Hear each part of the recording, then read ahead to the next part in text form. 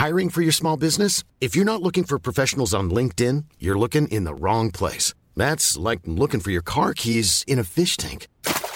LinkedIn helps you hire professionals you can't find anywhere else, even those who aren't actively searching for a new job but might be open to the perfect role. In a given month, over 70% of LinkedIn users don't even visit other leading job sites. So start looking in the right place. With LinkedIn, you can hire professionals like a professional. Post your free job on linkedin.com/people today.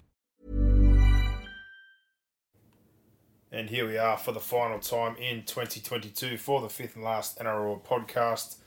Boxhead, it's been a weird few years, but a bit of normality came back to us this year.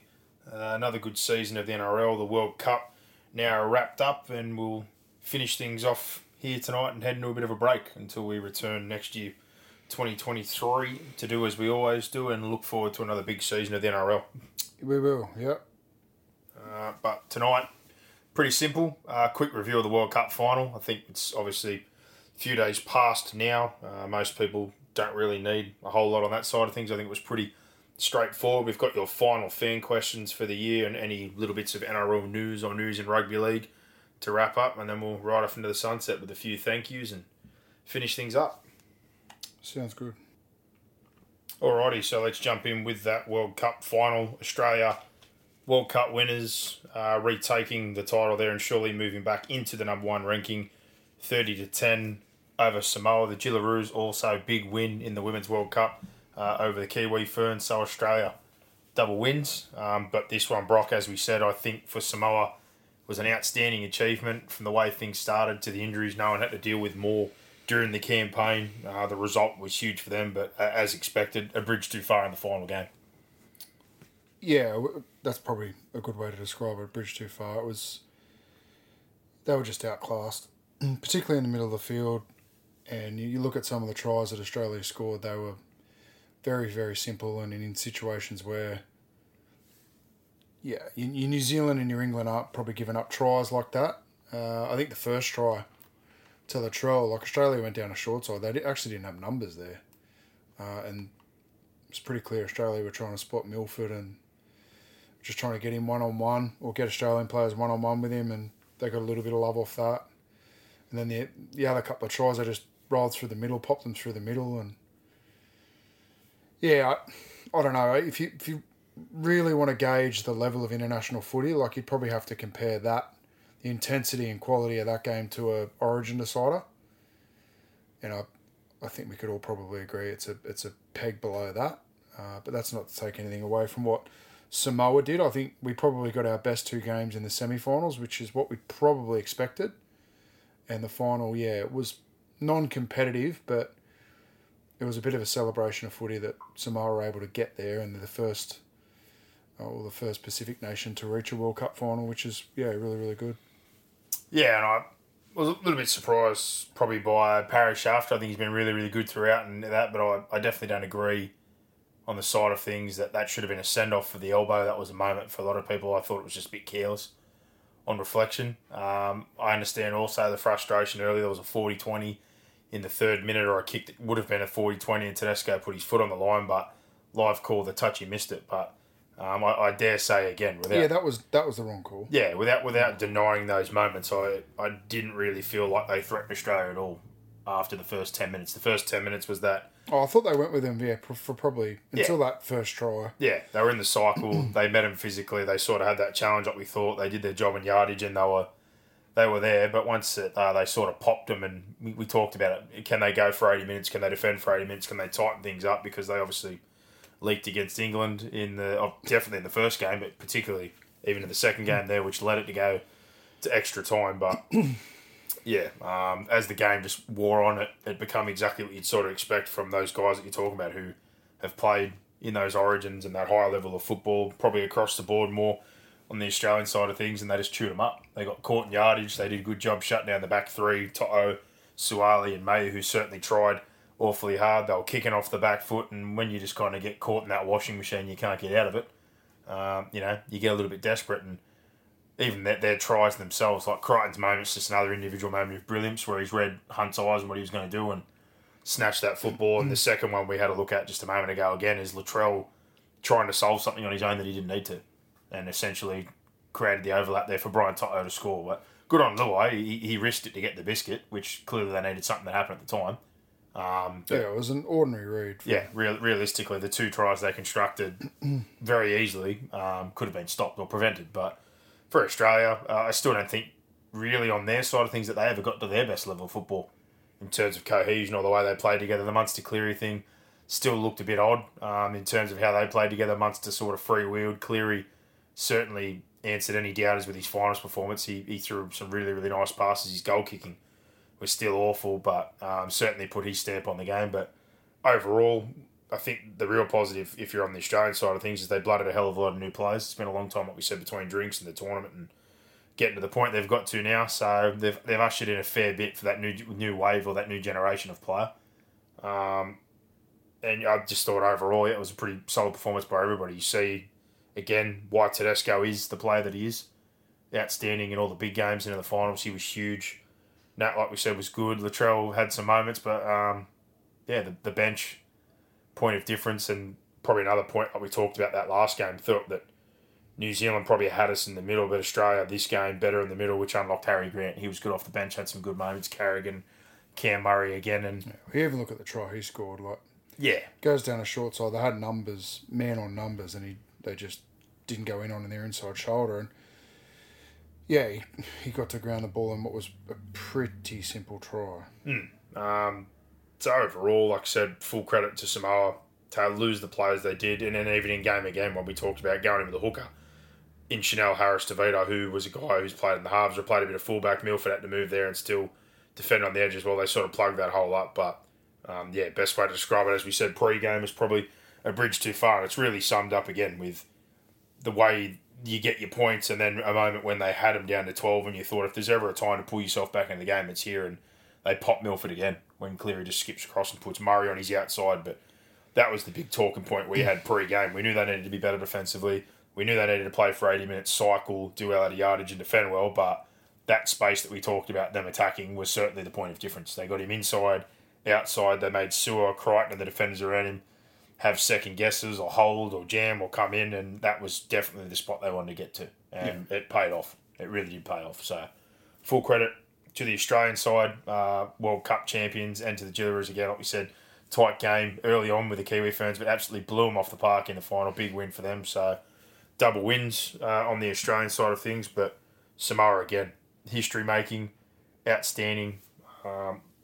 Can't say enough about that group. Papali'i, Paulo, etc. Those guys thought Sua, Luai all stood up, and then, like I said, the late inclusions from the English group, Yasau, Yalafi. I know probably the final wasn't their biggest game, but their contributions were good. And I guess I look at Suali'i in a different sort of light without the Rooster setup. Playing at one, there's still a lot that needs to be added to his game, but for his age, he's at a very high level already. So there's a lot of positives on that side for them.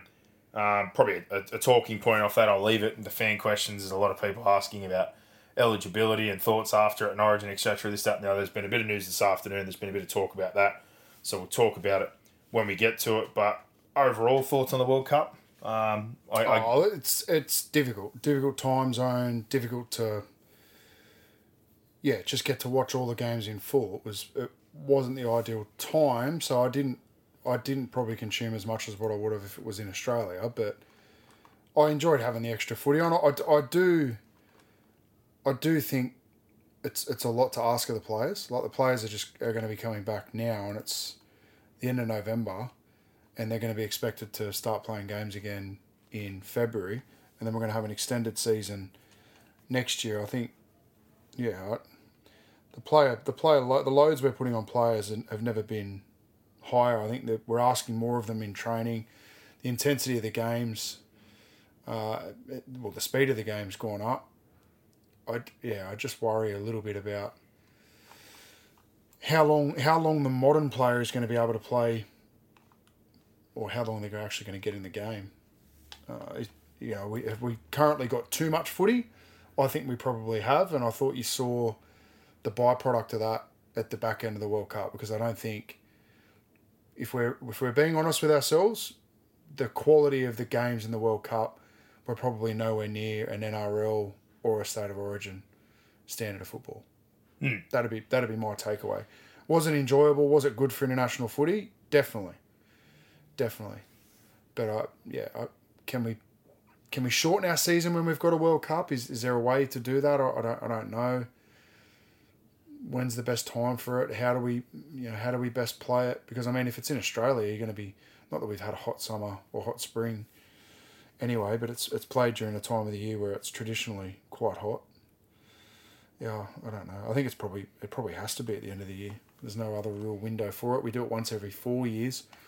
Maybe in that season we try and shorten the NRL and the Super League up by a month. Well, I think the big question that is a lot of people are saying, like, we want more footy, we've got to squeeze it in, we have to stop the seasons, or we have to do something. We're getting too much footy.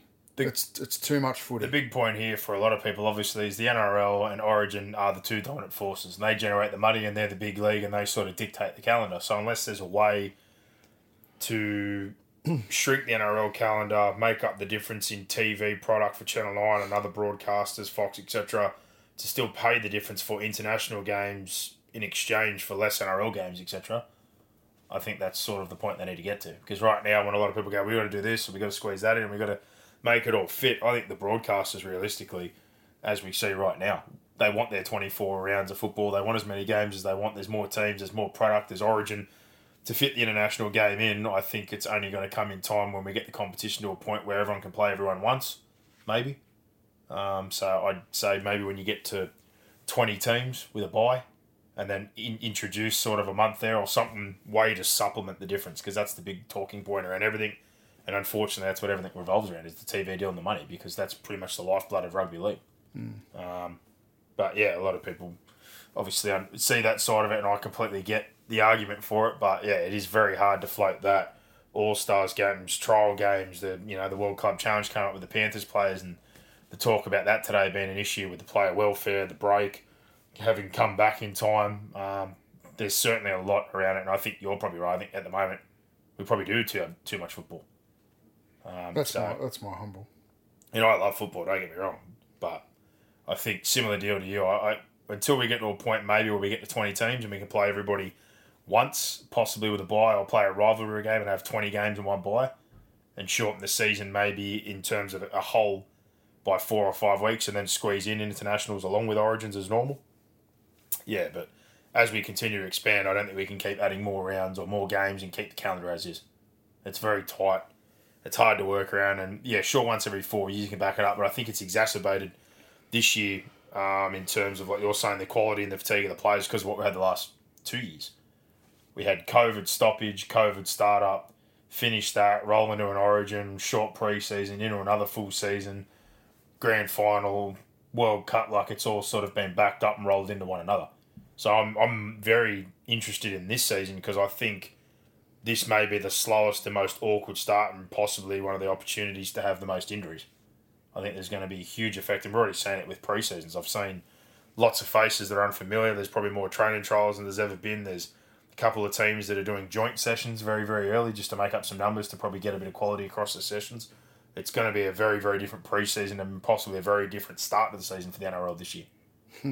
Big time. In terms of the effect of the volume of players that haven't been around. So, yeah, quite interesting that. But moving on from the World Cup side of things, I'll do the news stuff first, and then we'll finish off with fan questions. How about that? We'll go that way. In terms of any news or anything that sort of popped up in the last week in terms of club stuff, it's very close to being announced, but it's pretty much over the line. The Roosters will extend Sam Walker up until 2025, so they're very happy with themselves about that piece of news. I guess the question on the flip side, Keary finished the year quite well, still got 2 years to run. A lot of talk now again with Suaalii. Manu's obviously signed on long term. What would you think in terms of the Roosters planning? Are you sticking with Keary? Or do you think if they have another injury sort of checked year this year, or some issues, that they might look to maybe get him to finish up a year early, or try and move Manu and get try to find a way to rejig things? Or do you think they will? I think they'll just wait and see how it plays out naturally. Because Keary, on best form, like he's been a pretty key ingredient in them winning back-to-back competitions. His back end, when he was healthy and in form, was great. I think it'll work itself out naturally. I think there's no doubt that if he suffers a few more head knocks, I don't think the Roosters will have to do anything. I think naturally he'll retire, or he'll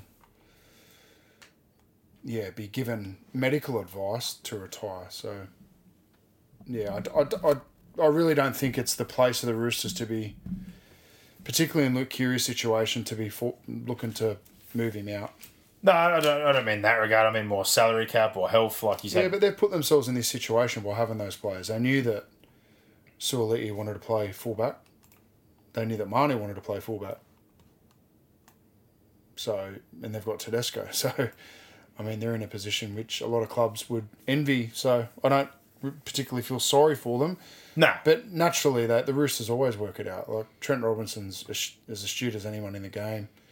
They recruit better than everyone in the game. They're more attractive than most clubs in the game. So, I don't think they're going to have any issues. No, I certainly don't feel sorry for him. Just looked at it and thought, well, Walker's obviously what they're hoping for long term. They've adjusted around it, but naturally the push and pull that's going to come with those few quality players. I think this year there's a very easy way to make it work, much like they did last year. Keary's form back end when he was healthy, he was outstanding. He played some really, really good football. Manu on that sort of floating role. Suoliti off the wing. I think there's room there with the work. I tend to I disagree. I thought they were underwhelming this year, the Roosters. I think they're in a position at the moment where they've got too many cooks. It looks like they're trying to fit too many players into those key positions.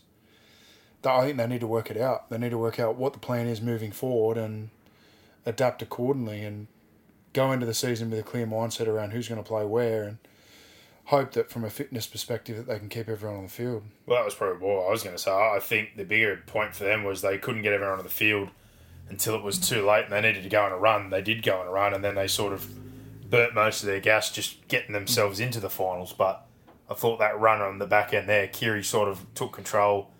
Walker more supplemented what he did. Manu found a way to involve himself. Tedesco was obviously great as well. And I guess Suoliti, whether he's happy or not with his role at his age is a different story. But having him and having Tupou on the wings, hell of a job out of the backfield. But well, the reason that clubs get themselves into trouble is because they make promises that sometimes they don't keep. And players become unhappy when the promises that they were given are not fulfilled.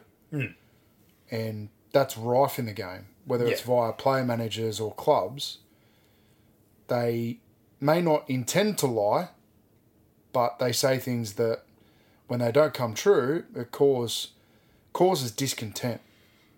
Well, I certainly don't think they've lied to Manu or him. I think they did that. No, I'm not saying that, but what I'm saying is that they could have said, you could potentially be playing 5'8", you could potentially be playing fullback.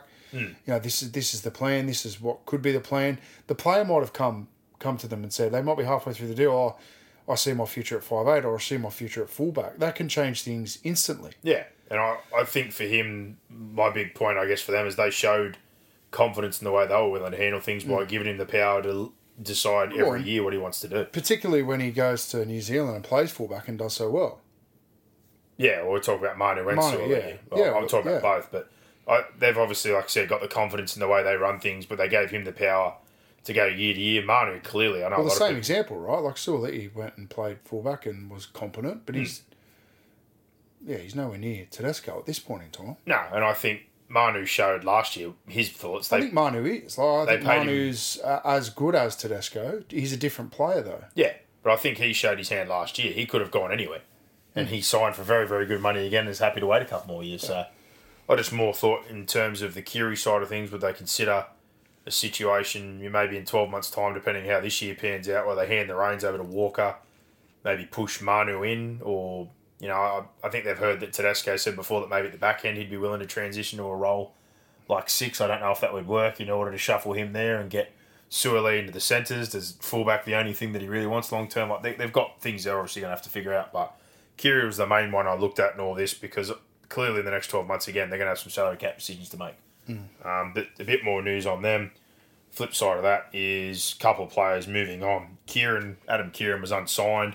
It's been confirmed now he's going to the Catalans, so another Rooster heading over to Robinson's old stomping ground. He was linked to Panthers. He was linked to a few clubs. Good value to play a couple of different positions there, but along with Tokiaho, who's another one heading over to Catalan. He's a yo-yo player, Adam Keighran. He never really established himself in first grade. He played both games against us in New South Wales Cup this year, so it's not like he's a regular first grader. Good depth. A good depth player, definitely. A good reserve grader. Let's see how he goes I think in the Super League, I think he'd be more than competent in that competition. Yeah. Renouf Antonio was the other one that surprised me. They signed him last year. He started the year quite well. Then he had a pretty bad knee injury, which ruled him out for basically the whole second half of the year. But I think this one more may be due to salary cap situation. They're entertaining him also moving on to the Super League. Oh, he'd be very good over in the Super League. It hasn't happened yet, but I think they're open to him going a year early. So clearly, Renouf's issue is staying on the field. He was unreal for us last year. We beat Penrith at Penrith, and he was... That's the year prior you're talking about. But yeah, he was very last good year I'm talking. He was also very good at Norths. Yeah. You're talking the year prior, Dogs Mounties connection, but I watched... Well, that's last year. It's 2022. That was 2021. Yeah, he was unreal. Just dominated. And you talk to the players, opposition players and players that are playing with him, and they wow at what he can do. But yeah, the issue is health, 100%. So that's an interesting one. I thought they would have been keen to keep him because I thought at times, again, middle was an up and down thing. Collins staying on the field an issue. Jared getting a bit older. Injuries, suspension. Tokiyahu moving on. I wouldn't be rushing him out the door. And Lodge, obviously very, very good at the back end of the year. They've confirmed that he's definitely staying. He's on the training trial at the moment. It's just a matter of the salary cap being sorted. Training trial. So they can, they can't register a deal. Yeah, I know. I know that. It's funny. He's also in the same situation as we move on to the next one with Manly, who have just been rolling deals left, right, and centre. Cooper Johns, they've confirmed he will be on a 1 year deal, but is on a training trial until they again know the salary cap and can actually offer a deal and register a deal under a CBA. So he's going to be at Manly this season, and they've made another signing again. A training trial contract, Nathaniel Roach, the powerful, very quick hooker who's similar deal. Plenty of people like the guy, plenty of people had raps on the guy. He's been in multiple clubs, just has had no luck with injuries. Yeah. It's had a multitude of injuries, so merely bring him in on a training trial, obviously with the hope that they can find a good backup or another option at 9 behind Croker. And they've also had Lawton there, who they more transitioned to use as a forward last year. I'm sure he'll be more seen as a 9, but again, just one of these guys that when he's on the field and you look at him, you're like, he's a good football player. But it's been a case of every time he has 4, 5, 6 games put together, he gets injured. But the problem is he doesn't just get niggles, he gets fucking severe injuries. He's had back problems, knee problems, he's had big injuries. So I think this is one of those sort of last roll of the dice things for him. A guy who's been around for 6 or 7 seasons, just never been able to keep himself on the field. So Manly making another move there. Tigers, couple of moves again, upgrading 2 of their kids. Fanua Polo, I'm pretty sure I said it last time, signed an extension up until 2025. Justin Matamua, who I obviously spoke about and had a little bit to do with, he finds himself upgraded to the top 30 now. For this year, they've already redid a deal that they only did, 4 or 5 months ago. So they've upped his deal to include him in the top 30 immediately for 2023, extended him now through until 2025. So 2 of their better younger players are locked in for the next couple of years for this journey that's going to be happening with Tim Sheens, Benji Marshall and Robbie Farah. I say good business in the sense of making sure that you can at least follow through on what you're trying to do, and I'd rather you do that with kids on reasonable money for the next few years rather than going out and doing what they've done historically, which is buy shit dead wood. So, yeah, take them off the table, make sure someone can't negotiate within the 12 months, come in under, sweep them out from under you, don't pay overs, and just put the time in. Commit to them. Yep. Because that's their best way forward. So, a little bit there on the Tigers front. Parramatta also quite busy again as we see people rounding out deals. Dejan Arce, who debuted very young for the Cowboys a couple of years ago, Warriors mid-year this season, 2-year deal with the Parramatta Eels. So, looking to shore up some stocks there in terms of half depth. Matt Dury from the Bulldogs, also Parramatta Junior, returning to Parramatta. ACL last year, he signed a 2-year deal, so he joins their top 30 for the next 2 seasons, and they've upgraded Tony Matiili, who was an ex-Eel, went to the Knights for a year, has returned now. I think he's 21 or 22 now, plays in the front row. He's going to be a development player for this season, and then he's full-time for 24 and 25, so they've certainly tried to shore up some holes or find some players. They've got Murchie over, they've got these couple of guys. Momasia, certainly trying to plug up some gaps in that squad and fill some holes. I still think guys like Arce are the ones that I am always interested in. You don't debut at a club at the age of 18, 19 for no reason. You clearly got some talent there, but obviously just need to find the right situation, the right group and the right opportunity. And going to a better club or going to a club like a Penrith or a Parramatta or a Roosters when you sort of been around NRL systems for a couple of years and you're only 21, I think it's the best place for you to land. Yeah. So if he's ever going to flourish or succeed or show his best, even if it is as a backup, to maybe move on to that next opportunity, this is the sort of club you want to do that at. Yep. So I don't think that's a bad bit of business at all. The Canberra side of things, there's more and more talk about the David Fafita thing, so that's all very serious, and we referred to this earlier.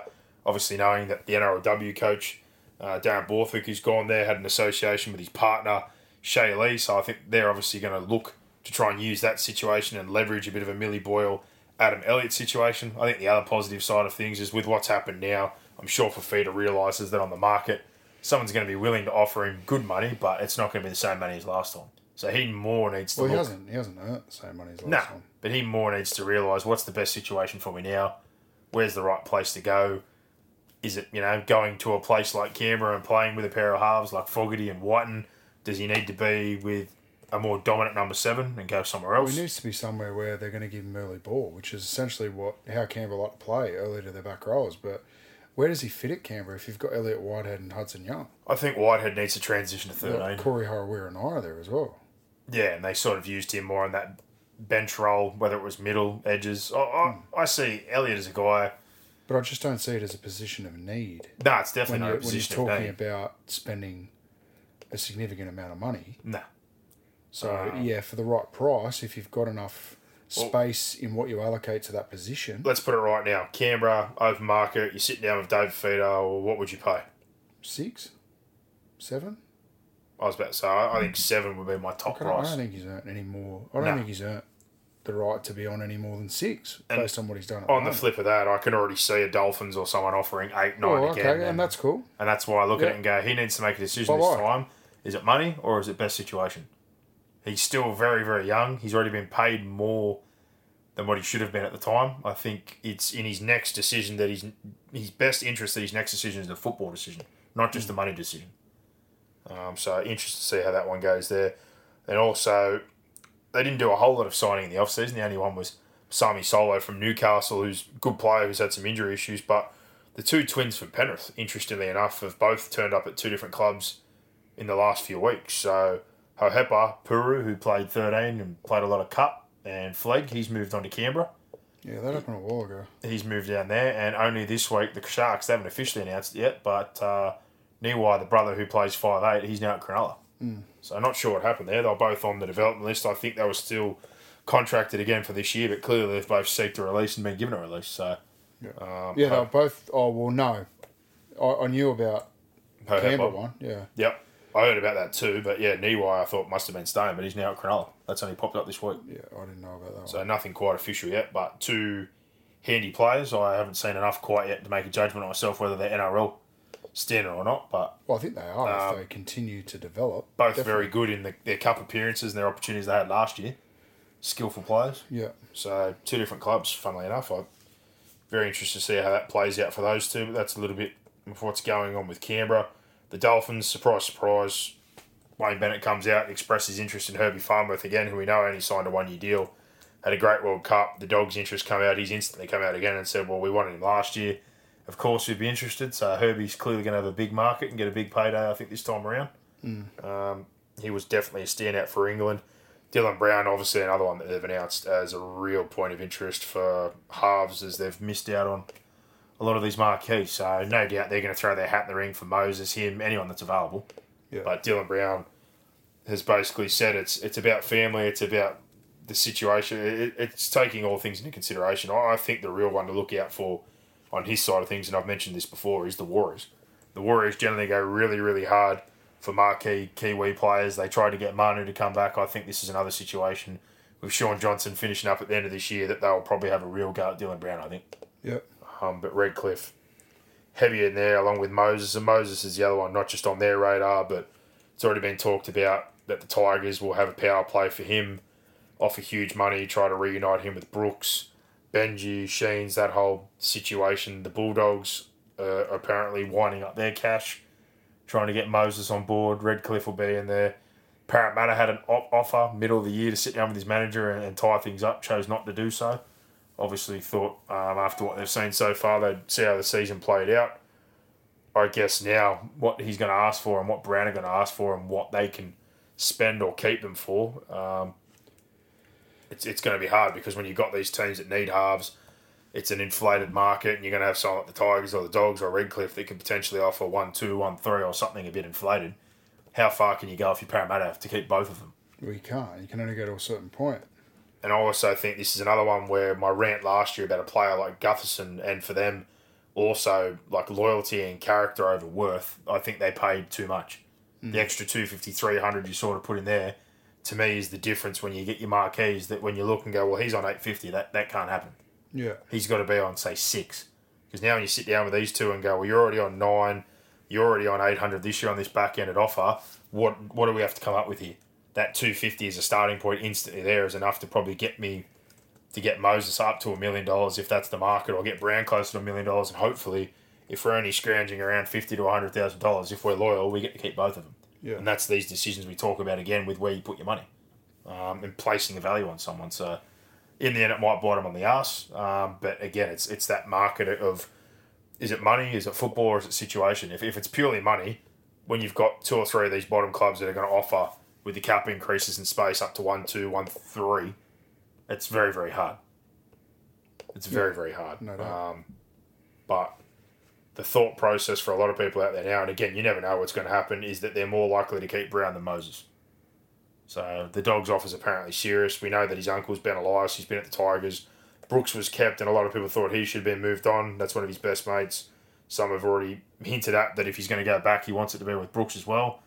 It's all speculation at this point in time, but Moses is certainly going to garner a lot of interest, as is Brown. But if you were Mitchell Moses, where do you think your best football is? Do you think it would be at Parramatta, or do you see yourself moving on? I'll be staying at Parramatta. I think he's played bloody good footy while he's been there. And similar deal, market worth, what would you slap on him price tag-wise for fair pay? 800. Yep. Okay. So for them, I think he's already on more than that. Brown, similar deal. Open market's different, but if you're Parramatta, what would you value Dylan Brown at? Well, he's got to be close to $1 million, I think. Because he's still going up the mountain. I think 22. Moses has probably hit the top of the mountain. He's starting to come down a little bit. So I think you've really got to get those two in a room and get them to understand that, you know, whatever the money is again that you're allocating to the halves positions, this is the money that we've got. This is the money that we can give you both. Spread it across, you know, both of you. Both players are going to help each other play better footy. They've just got to a grand final. I think if they want to break it up now, it's Parramatta really need to keep those two together, in my opinion. I think they could take or leave someone like Gutherson. They could take or leave the 9 position. But I think at the moment their halves are really, really important to what they do. Well, I think that's your other decision as well. They made a decision to re-sign Cam McGillard, big money, long-term. Paulo, big money, long-term. And then when you look at this year, Madison got good money. Yeah, but not only are both their halves coming off contract at the same time. And apparently they had money to go and get Penasini. Papali'i as well. Penasini's off contract. He's going to be looking for a decent upgrade. Yeah. Gutherson got paid over. Like, that's sort of the one that I looked at last year and thought, well, the Gutherson one's the big one for me that I just think, I know group, leadership, character, all the things you have around your club, but there's a price. And you look at like a Dylan Edwards at Penrith and you hear that he's only on, say, like 450, 500 and what he contributes. He understands what he is within that system, what he could do. He could go somewhere else and probably get an extra $100,000, $150,000 or more. But I think he understands his best football, his best situation is where he is. So for Gutherson, I know he's probably, like I said, very highly thought of in that club, but for both sides there, that's the sort of one where that $150,000, $200,000, if your halves are already on 800, 900 respectively, I think that's the difference between you sitting down and tabling both guys, say, $1 million deals and saying, all right, let's lock you guys in, even if it's for the next 2 seasons, not 4 or 5 year deals if you're not comfortable with that, but we need to at least keep this for another year or two while we sort of hopefully have this window ajar. But also the flip, like you're saying, committing so heavily to 2 props that are on the back end of, say, your 20s and upgrading Lane and paying Madison big money off the back of a good year after a couple of years with concussion, sort of just where you put your money and how you want to balance your salary cap. So see how it pans out, but there's no way I can see both staying with what's going to be available in the open market. But the Warriors link to Brown's the one that really interests me. Really does interest me. So, and then the Tigers thing with Moses, that would that would be very interesting to think that he's gone and returned and how that all plays out. But Parramatta certainly got a fight on the hands with those two guys there. Broncos, they've told Tessie New he's free to go if he wants to and look elsewhere.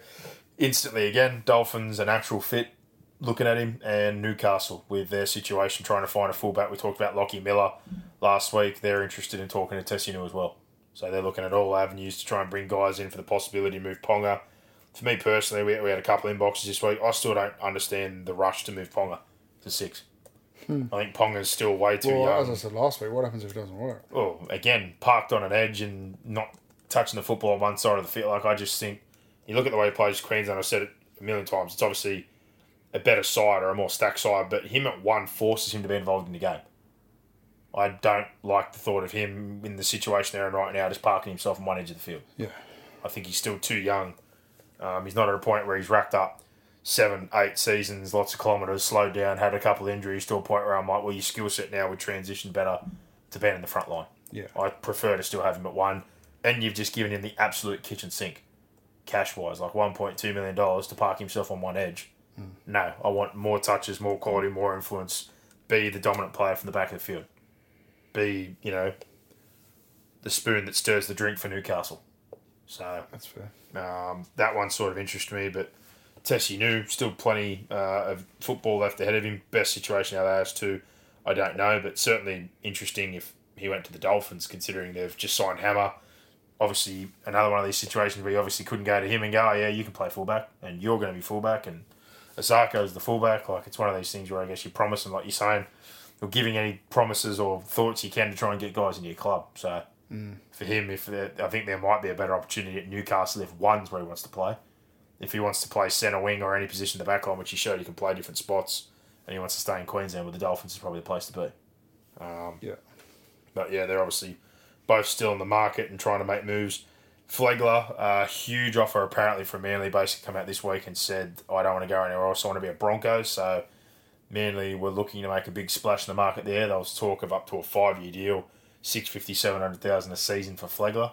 But it looks like he's going to put all his focus into staying in Brisbane. So interested to see if they hit the market again and try to go for somebody else. But they've obviously been super active in the market. South's talk is, we've already seen it, so you can pretty much lock it up. They extended Shikai Mitchell, Latrell, they reckon it's all but done. They just got to nut out a few things for an extension. But I think the moment you saw Shaq sign, you knew that Latrell was going to be staying. Essentially. He wasn't going to leave. Yeah. Cook's already been done for a couple extra years. Cody potentially going to be done for an extra 2 years, so they've committed to that core. The knock-on effect of that is what we talked about before. They obviously made a decision to move on from Reynolds for an Ilias, but when you have Mamazoulos and a couple other guys backed up there, how long are they going to wait if you've committed to a few of these other guys in these key positions? So, decisions there from Souths. Nanai, talk of Sydney clubs willing to offer $800,000-900,000 in 5 years. Not named, but for the Cowboys side of things in that 1 year deal for now, I look at this one similar to the Fafita thing and think this position to me has got a ceiling on what you can pay. And you need other players to enable a back row to have an influence on the game.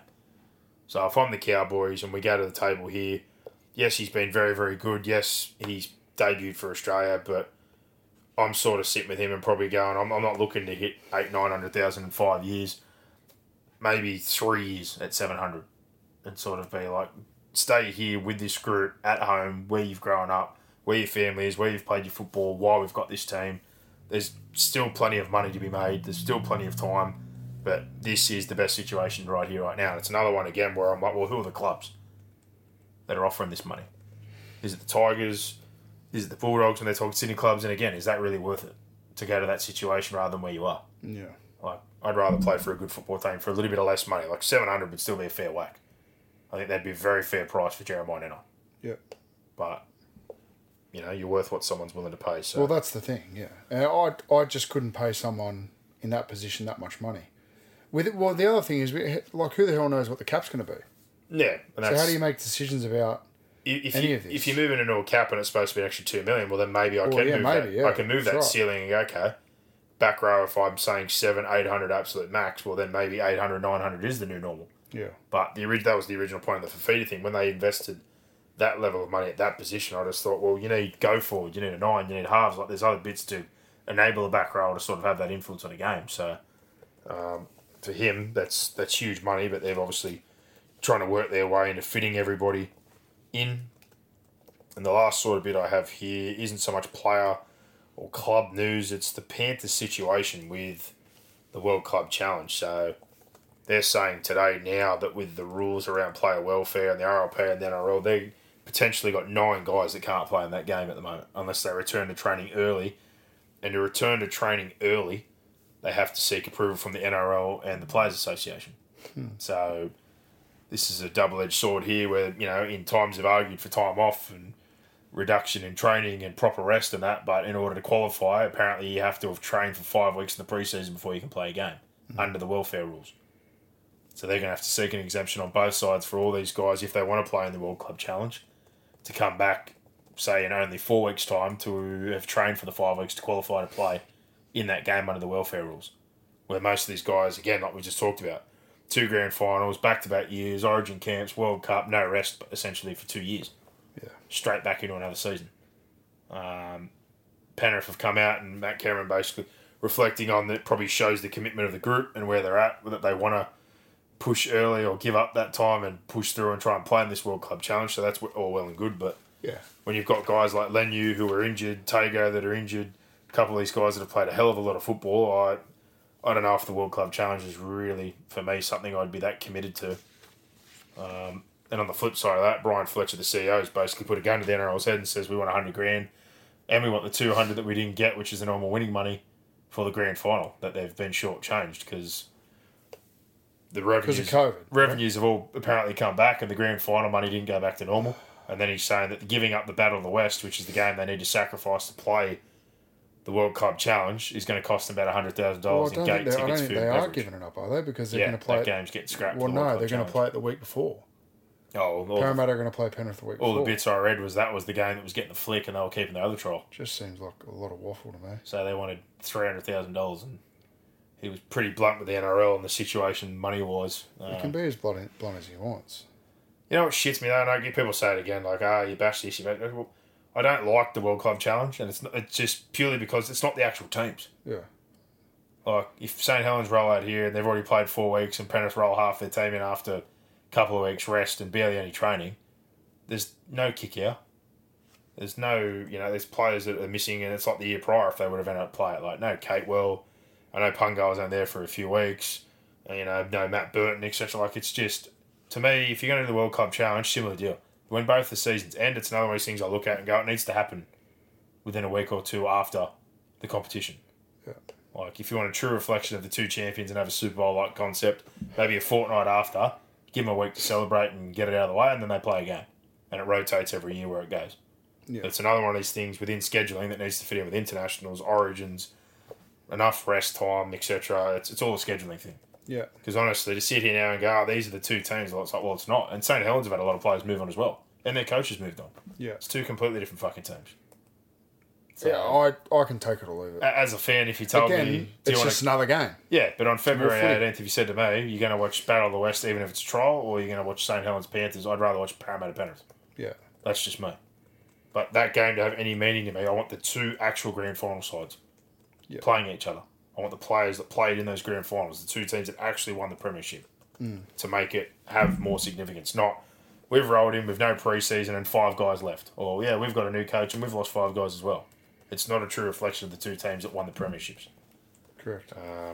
So, that's the last little bit I've got there in terms of the news. Let's move on to these fan questions to close this out for the season of 2022.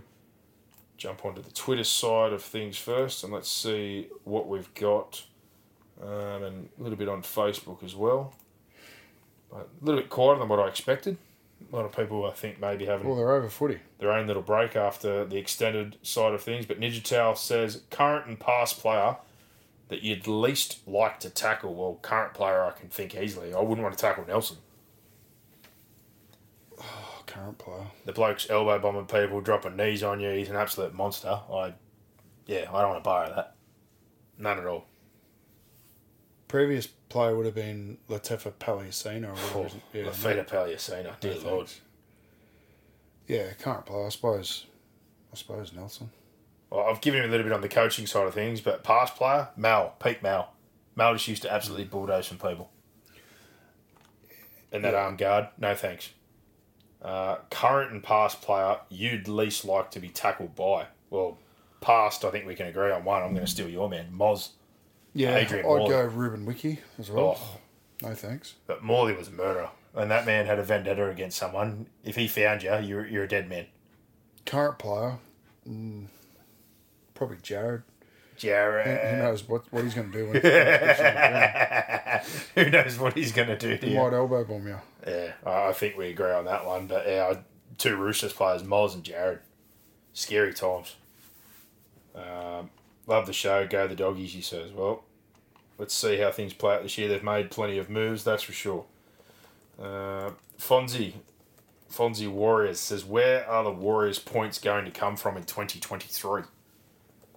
Well, it's a good question, that's for sure. Sean Johnson. Scoring tries and kicking goals. Yeah, that's right. Laurie Daly. Yeah. The team who scores the That's a most points will smart win. answer. Look, I think that's why what the preseason's for. They're going to have to work it out because Well, is it Tamari Martin at 1? Is it Tamari Martin at 6? I don't know. Does he give Johnson... I don't know. But full it's a year? very good question because, yeah, I'm not sure what the answer is. Nah, at this point in time, I'm with you. And That is the question. That That is- is the purpose of the preseason. It's they're going to need a lot from their forwards. They need their forwards to start smacking the front door down. That's going to make everyone's job a lot easier. Well, I think- And that's something that traditionally the Warriors always did.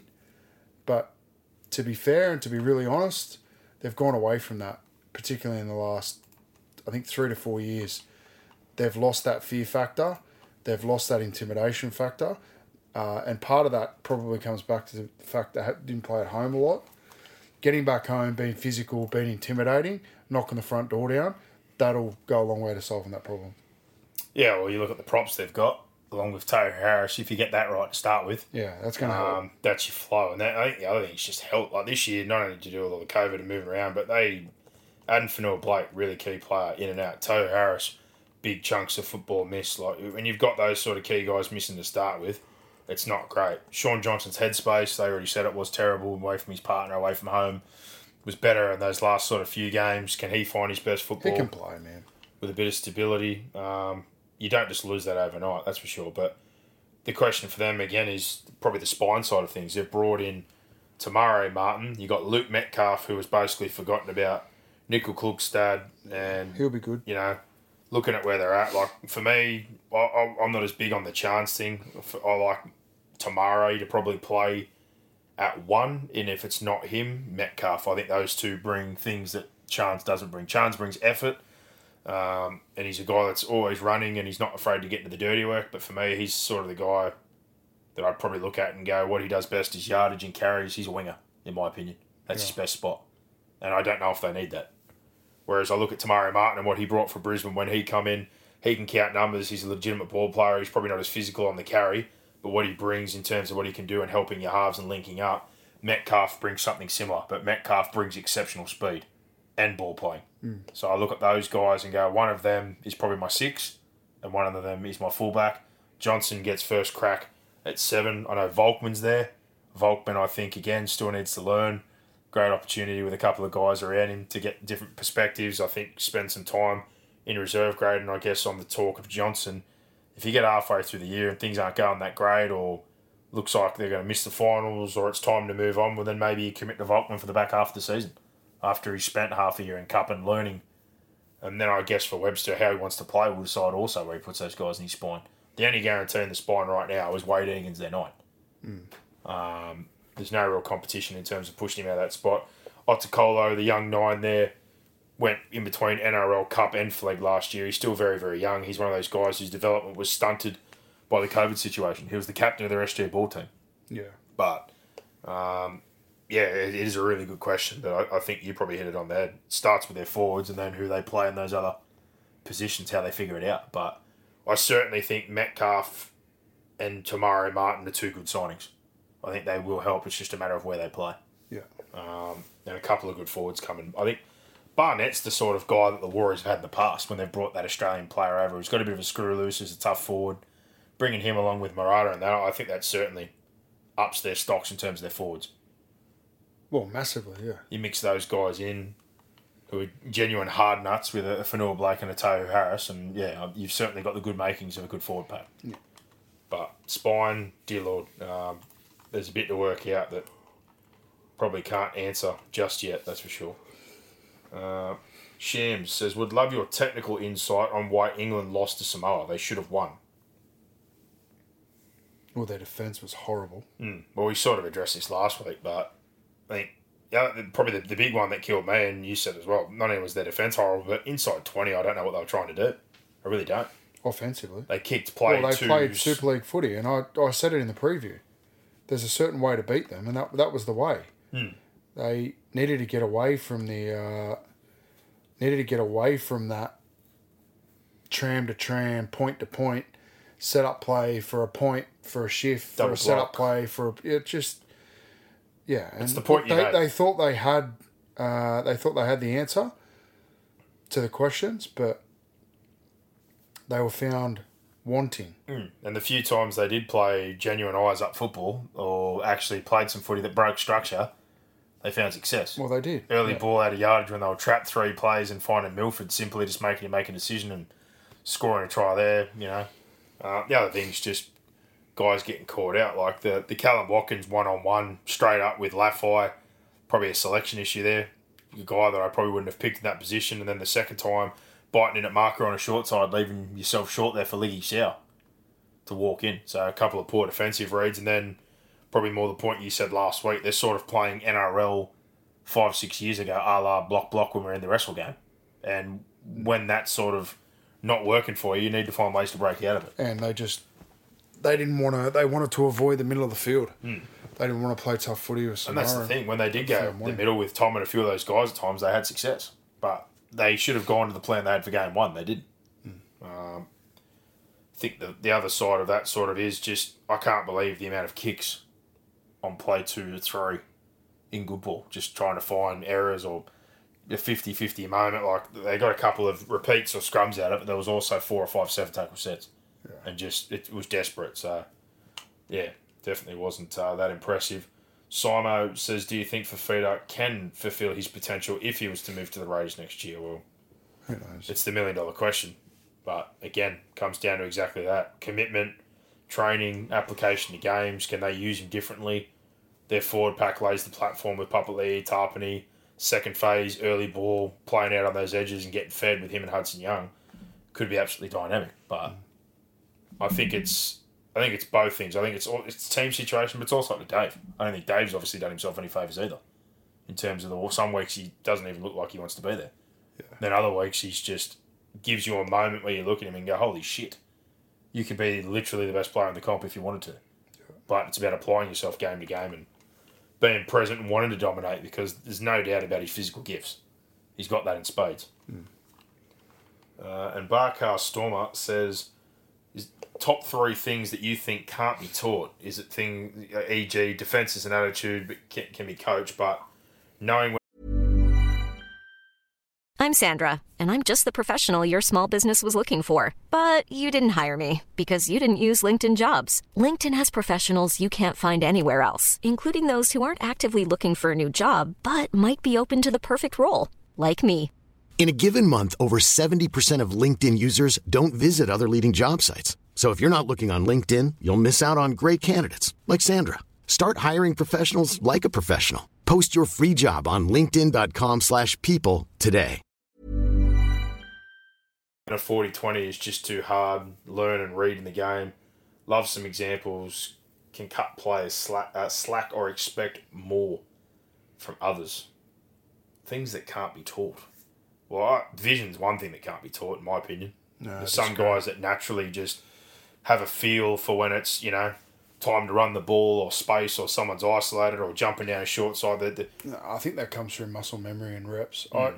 The biggest one is just raw speed. Yeah, that's the other one. Speed. Speed. You look at your players. Again, I know I get frustrated at times with his physicality, but if a Hermiso Tabuai-Fidow or a Josh Adokar or these sort of guys find space or take an intercept or pick up a loose ball, it's a given. Speed, unfortunately, is not something that everyone's blessed with. Just rugby league movements, like your James Tedesco, that how he Yeah. moves and how he steps. And that's not Rugby. That's not taught through training. Well, we've talked about this before. We had guys who we won't name here in one of our younger teams, but we had a guy that Penrith signed who was a sprinter. And in 100-metre sense, he was the fastest kid in his age group or whatever in New South Wales. But rugby league-wise, he didn't move that well. If he was straight line and you gave him space, he was good. But in terms of anticipation, lateral movement, finding space or running, he had a guy inside him who probably wasn't as physically gifted or fast, but had really good rugby league movement or rugby league speed, where he found spaces, used his footwork, moved very, very well around a rugby league field. It's like you're saying, Tedesco, who plays in a phone booth, gets down his short side, looks like he's busted like custard with 4 guys, and before you know it, he somehow hit, spin, bobbed, weaved, ducked, and he's popped out back on the open. You can't teach that, and that sort of ties in again with movement. Guys that just find space or know how to move on a rugby league field. So that's probably 2 or 3 things you can sort of look at that are pretty hard to teach. So I think that's everything we've got on the Twitter side of things for now. I'll just double check that, but yeah, I definitely would have appreciated a little more speed box at it. I don't know about yourself. Yeah, I think we all could. Every player would probably say they could do with more speed. The leg speed, And more feeds as well. Yes, most definitely. Dinos Daniel, he'd like to thank us for all the podcasts that we've done each week, and also it's done for free. And he'd like to know, out of the World Cup, is there any players that we should look out for, or that probably announced themselves for next year? That's a good question. I think Khaled and Rajid, like I know Gus's Twitter account is a loose interpretation of what you take out of that, but he reckons he'll play NRL next year. Did Gus say that? Yep. So that's interesting. I think that probably hints at the fact that we know that they've tried to move Kyle on enough times, and who else is there, and if they stick with Averillo at 1, that sort of opens up an opportunity if they want to play someone else in the halves. Yeah. They've moved on from Wakeham as well, so that would naturally lead to Khaled getting an opportunity. I think Taruva, which most of us already knew, certainly showed that he's a quality player, and Penrith were smart to lock him up so that no one could take him. He's another young guy, but again, the opportunities he gets with Penrith's depth at this point in time, probably few and far between. I thought young Wong, who we talked about a little bit from the Roosters, in that situation, to go from SG Ball Grand Final, a little bit of flag, straight into Cup, and then go over there and play in some of the games he did, he really impressed me for a kid who's only 18. Does he play much first grade? I don't know, but they're probably the few names that stand out. Young Katoa, we obviously saw a little bit of at the back end of the year, same deal, but I can see why the Dolphins made that move, knowing that Cleary's there in his pass block for a long time. Doesn't mean it necessarily pans out, but for an 18-year-old, what I saw in those Cup games and a few games certainly looks very impressive. Yeah. But yeah, the one who's more than likely, I think he's one that I wouldn't be pushing too quickly at the Dolphins. I definitely want him to play some Q Cup first, but Khaled, again, similar deal. Played some Cup at the back end of the year, played in the New South Wales Cup Grand Final. Maybe he finds himself with some opportunities at the Bulldogs, depending on whether you trust Gus's Twitter account or not. But he gave him a bit of a mention. Johnny Girdler says, has Kevin Hart spread himself too thin? Well, that's not rugby league related. That's the comedian Kevin Hart, I'm assuming. I don't know. I've been to one of his I stand-up don't follow too much. gigs. I like Kevin Hart, but he certainly got himself in a lot of pies, Johnny. What's he done? If that's what you mean. He does a radio show, he does tours, he does movies, he's got his hands in everything. He's got gym products, he's got an association with Nike. He'd be one of the busiest men on the planet. Okay. But not rugby league related, but appreciate that, mate. Very crazy Panthers fan. You're a big fan indeed. Craig Sharp. Andrew Webster has done a very thorough apprenticeship. Do you think he will go better than some of the recycled coaches? Yeah, I think he will. Yeah. If given the chance. And I guess that's the point. They've had him there before. They know him. They've brought him in. I think they realise what's needed, and somebody like Webby's a good option. And I know talk is cheap, but I saw the first thing he said this week is he's not going somewhere and thinking you can duplicate where you've been. So he's not going to the Warriors with the expectation he can do what happened at Penrith, which is pretty much a little bit like we talked about when, say, Barrett first moved over and thought he could use middle service and Flanagan and these players. You've got to coach to what you've got. Yeah. And Webby certainly, again, we know he's got a very good defensive base. Went to the opposite side of the ball while he was at Penrith with attack. has been in multiple different systems, has seen a lot of things. So you'd think he's got a very, very good grounding and a base to head back to a place that he's also already been, had a bit to do with the junior side of it, the development side of it. And at the end of the day, again, instead of hiring a name, I think they've just made a smart hire based off information, resume and situation. I don't really know else who you would have gone for. Stacey Jones pretty much said out and out that, he didn't want the job. He'd rather be an assistant or so. Like, it's hires like that I think would have been a bigger mistake just to go for a name or someone who played rather than somebody like a Webster. And they've brought McFadden back, who's also been associated with their system. So they're clearly looking at a few people that have had success or they thought were valuable pieces previous to their organisation to lead to a long-term build. And we've said it before, the biggest thing for them straight away was smart signings, which I got to give Nathan Brown a rap again. I think some of those signings that he made before he moved on were good, like your Maradas, your Mitch Barnetts, etc. I think they're good players, your Metcalfs, but getting back to juniors and re-establishing that pathway that was looking very, very promising pre-COVID. Yeah. And that's not a 12-month fix. That's 3 sort of year fix or a long-term project. Yeah, big time. So I'm hoping he is successful. Ben Lloyd, love the podcast. Is Gus's work at Penrith legit enough that he can replicate the same success at the Bulldogs? Yes. In very simple terms, yes. Well, absolutely. Well, the runs are on the board, aren't they? Have a go at Penrith. Didn't happen by accident. No. I'm, again, can't say that was all Gus, but the establishing of everything, he certainly played a big part. So can he do that again at the Bulldogs? Certainly. And he's tried early to make the turnaround fairly quick. I think I said it in one of the last couple of pods. Within 2 years, or from the side, not this year or last year's squad, the year prior, there's only 2 players left now since Josh Jackson's retired. Yeah. So I've almost flipped over the whole roster. He's very good at that. He's tried to plug the gaps in terms of the junior gap. They've gone out and poached a couple of kids from the Roosters, Cowboys.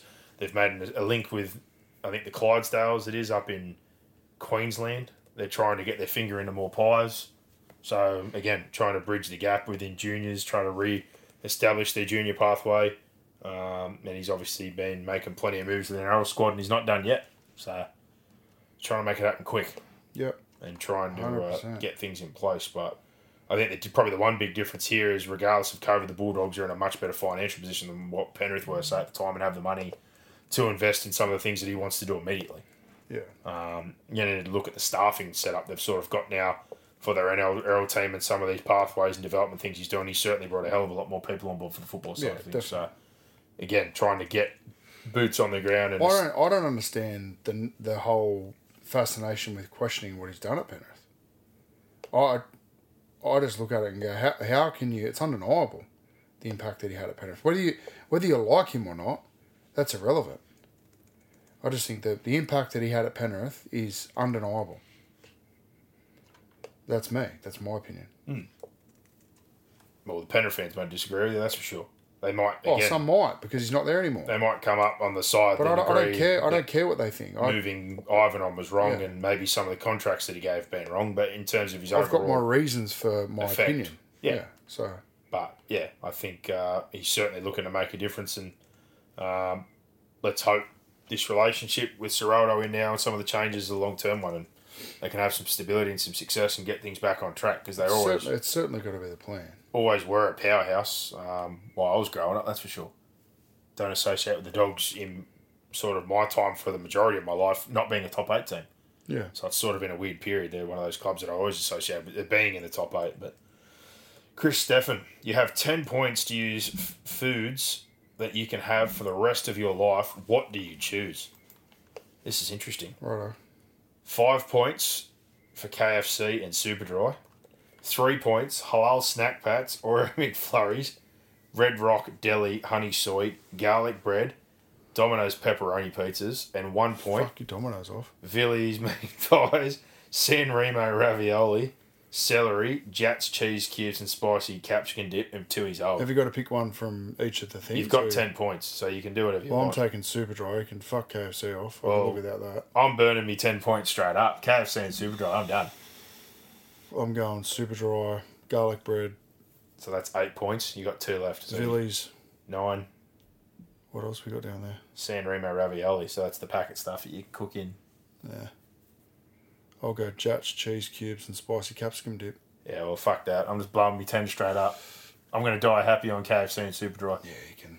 Chips, gravy, drumsticks, and schooners all day. Woo!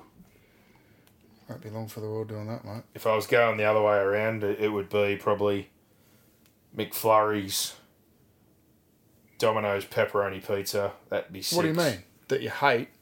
Nah, you got the points. That's it. I'm saying if I was going to go the option and not pick the 2 What are 5-pointers, halal snack packs? halal snack pack. That's the kebab thing, I think, where they cut the meats and throw it in there with the chips and Yeah, sauce. I've never had one of them. Snack pack. I've had one when I was blind. It's not terrible, but I don't want all the sauce all over the top of it. They hit it with like sweet chili. They hit it with all the sauces. Oh, I've seen them made. Yeah, some people get them in mega sized boxes. It's quite intense.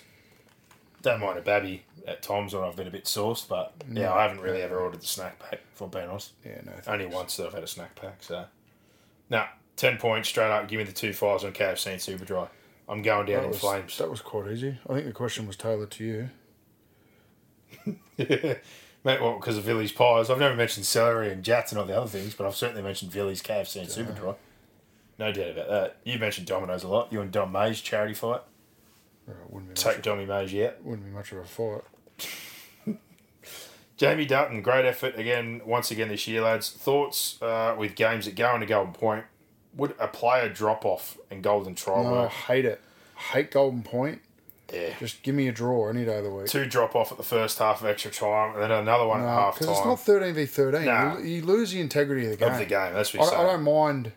Similar to Oztag, but surely we have to see something better than a field goal. I think you need to go to the 3-point model. 3 points for a Golden Point win. I don't even want that. To me, it's an extra 10 minutes and a draw. Sorry, or 3 it's points a draw. for a 3 points for a regular win, 2 points for a Golden Point win, and 1 point for a loss. Just a normal loss. I'm just straight up. You play an extra, Sorry, a Golden Point loss. extra 10 minutes draw. 0 for a normal loss. No field goal, or just draw after 80. Simple. Play the 10 minutes and get a result, and if you don't get it, it's a draw, or just 80 minutes and a draw. And just have. I don't like the field goal shootout either. But I'm just that simple. You play the 10 minutes for the points or a draw, or you just have a draw. Yeah. Vote on it. And get rid of Golden Point. I just don't think you should get the same amount of points for winning in extra time because you needed extra time to do it. Yeah. That'd be like saying if I'm going to complete an exam in 3 hours and I just say, oh no, fucking hang on a minute, I need an extra half an hour to do it or an extra 10 minutes to do it, that it's the same as someone who does it in a quicker That's my time. point. If you want the result, you've got 10 minutes to do it, and it's not golden field goal. It's But probably not a good example. if it's going to lean on a draw again, simple, let's just have a draw. Yeah. Because Golden Point at times, like I said, can just turn into an absolute shit fight. Well, it does, yeah. I hate it.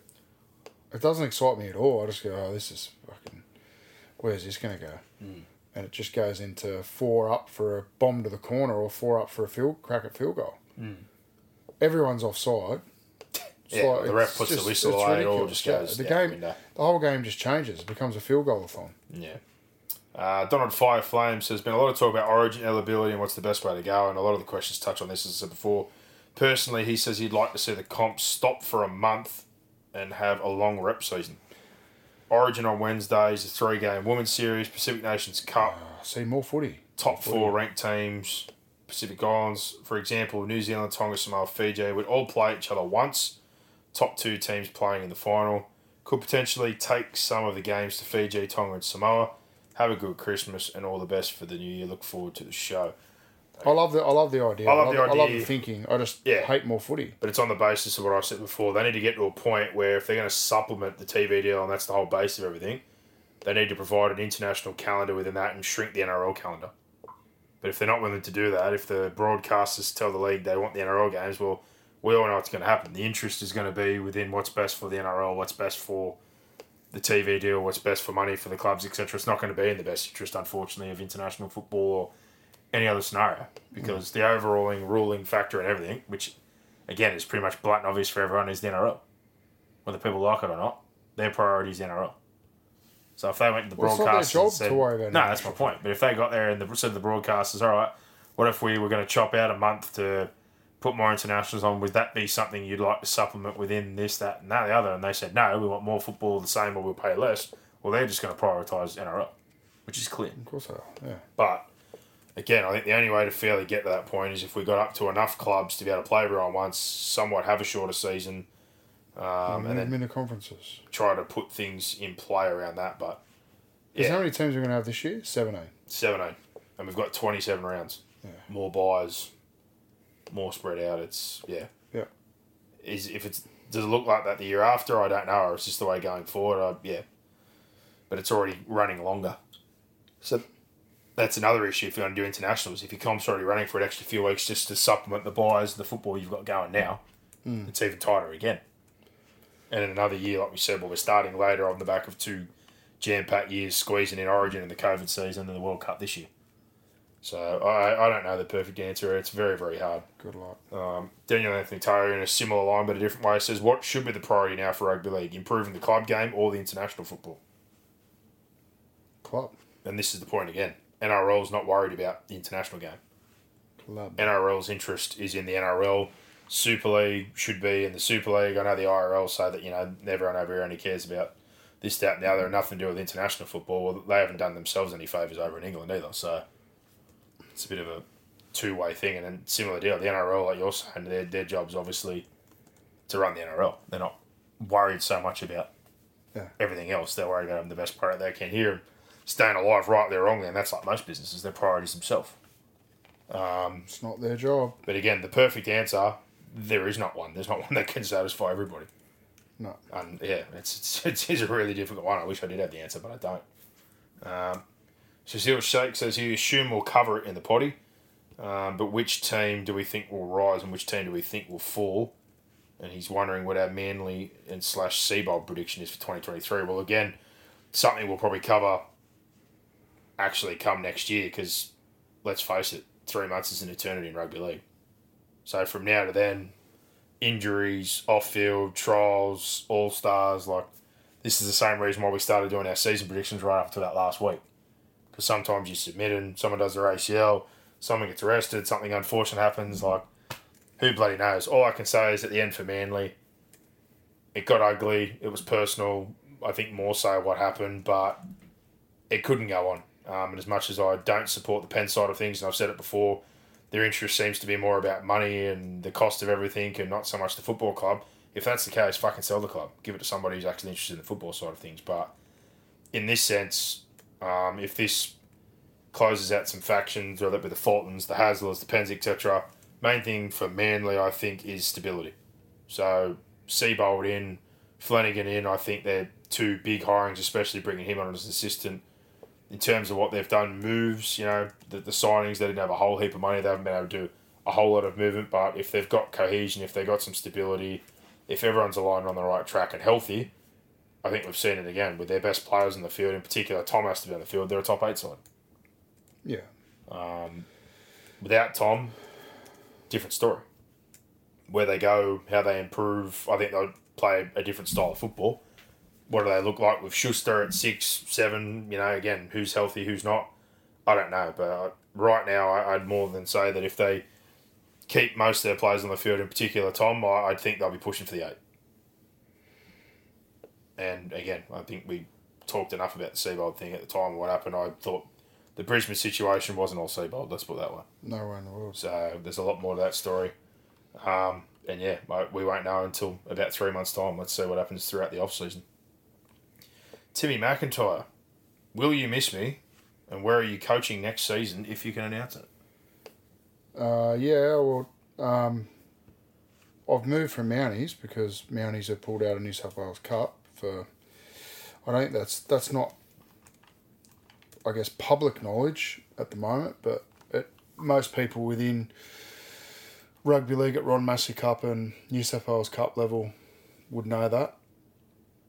So I'd signed to coach New South Wales Cup there for 2023, and that was all done deal, and myself and the football staff there started planning the pre-season, got a fair way down the line, even with players and programs and staff and all that sort of stuff. And for whatever reason, the Mounties board decided that they didn't want to go in New South Wales Cup without a NRL feeder because our contract situation had finished with Canterbury, and Canterbury obviously put their own New South Wales Cup in this year. which, put us in a difficult situation at Mounties, but that's nothing that most people within New South Wales Cup and in and around those competitions wouldn't already know. So I don't know whether it surely can't be because of the results, because I think most people would agree that we significantly overachieved considering that we didn't have a NRL feeder. We were the only team in New South Wales Cup without a feeder, and we finished a long way off the bottom of the competition and won 8 games and put it to a lot of teams. They came back and said we're going to pull out of New South Wales Cup. So I had a decision to make. I could either go back and coach the Ron Massey Cup, or I could look elsewhere. And I made a decision to step away from Mounties and relinquish my position there.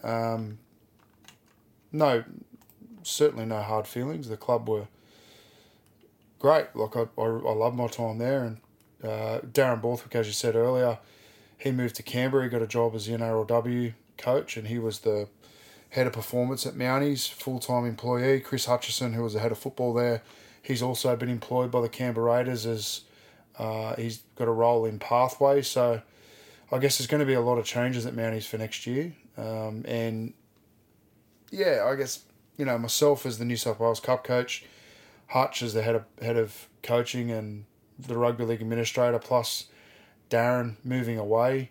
Then they've stepped out of New South Wales Cup. It was just the right time, I think, for me to look elsewhere.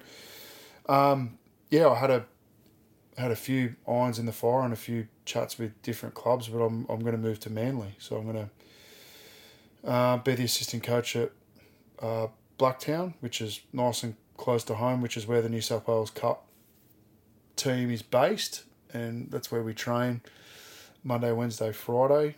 It's obviously a nicer, shorter drive, and I will miss Mounties. I'll miss Timmy. I'll miss his beautiful partner, and all the people at Mounties. It was disappointing for that to end, but I guess another door opens. So that's sort of where I'm situated at the moment. I interviewed for a couple of NRL assistant coaching jobs, and unfortunately didn't land one, but good experience nonetheless. So that's sort of my situation. And that was going to be the plan for me anyway. Like we'd spoken with, if Mick Potter had stayed on, he was going to be New South Wales Cup head coach, and I was going to move into the role this year of New South Wales Cup assistant coach. So that's where I find myself. I don't find myself in that position at Mounties. I find myself in that position at Manly, or Blacktown Workers Seagulls, as they're called. And Greg Bullos is the head coach there, who spent some time at Parramatta, spent some time at the Warriors. A lot of people probably know him from Westfield Sports Hire, good operator. So it's only me and him. I'm going to look after the attack. He's going to look after the defence. And I started there last week. I think they've been training now for 4 weeks. So I came on a little bit later because obviously there was a lot of moving parts with me, and I was had some other things to work through, some other opportunities and interviews and potential jobs. So it's been a busy and crazy time, but that's where I'm at the moment. There you go. So New South Wales Cup with Manly this year, or the Blacktown side of it, which is linked with Manly. Yeah, so Greg and myself are hoping to get to one NRL session a week, which will be unreal. Obviously, we'll need the blessing of Anthony Seibold and the staff there to get along to it, but that's sort of where our head's at. Looking after the New South Wales Cup, who, let's face it, they didn't have the greatest year this year, and that, the reasons for that, I think we'll just leave as it was for this year, and we're sort of trying to look forward and improve the program as best we know how by looking forward and controlling the things that we can control, not looking at what was and what it was this year, and is anyone specifically to blame? And I don't think there's no point pointing the finger. That's just not how I operate. So no, I fully respect the staff that were there this year, that did the job there this year, because I know it's difficult at that level to coach any team, whether it's whether you've got the Panthers or whether you've got Blacktown or Mounties. We certainly weren't in a position. We were in a position of strength because we were happy and cohesive and things were going well. But you know, it was quite clear that we didn't have the player power without an NRL feed to win a competition. So I think that's probably where the Mounties board have landed. Like I guess their mentality would have been, why are we going to enter a competition that we can't win?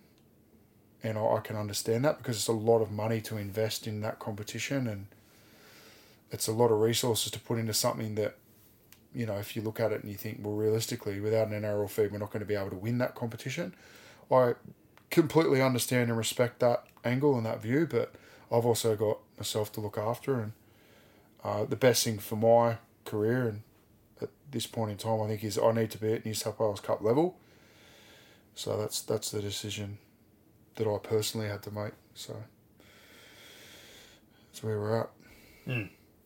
So there you go. I'm looking forward to it. Like, it's unreal. Like, I get in the car here and I'm there in 12, 13 minutes. We're going to Mounties one way. It was 35 minutes. So it was 70 minutes in the car per training session. Now it's half an hour, if that. So it's an extra sort of 40 minutes that you throw into each of those days, which it all makes a difference when you've got a young family and a full-time job and a pregnant wife and a lot of things that are going on at the moment. So well, that's what I was about to say on top of it. I think the other side, like we said before, we're not full-time at this, we're not full-time in rugby league, we have full-time jobs and you've obviously got a family, I don't.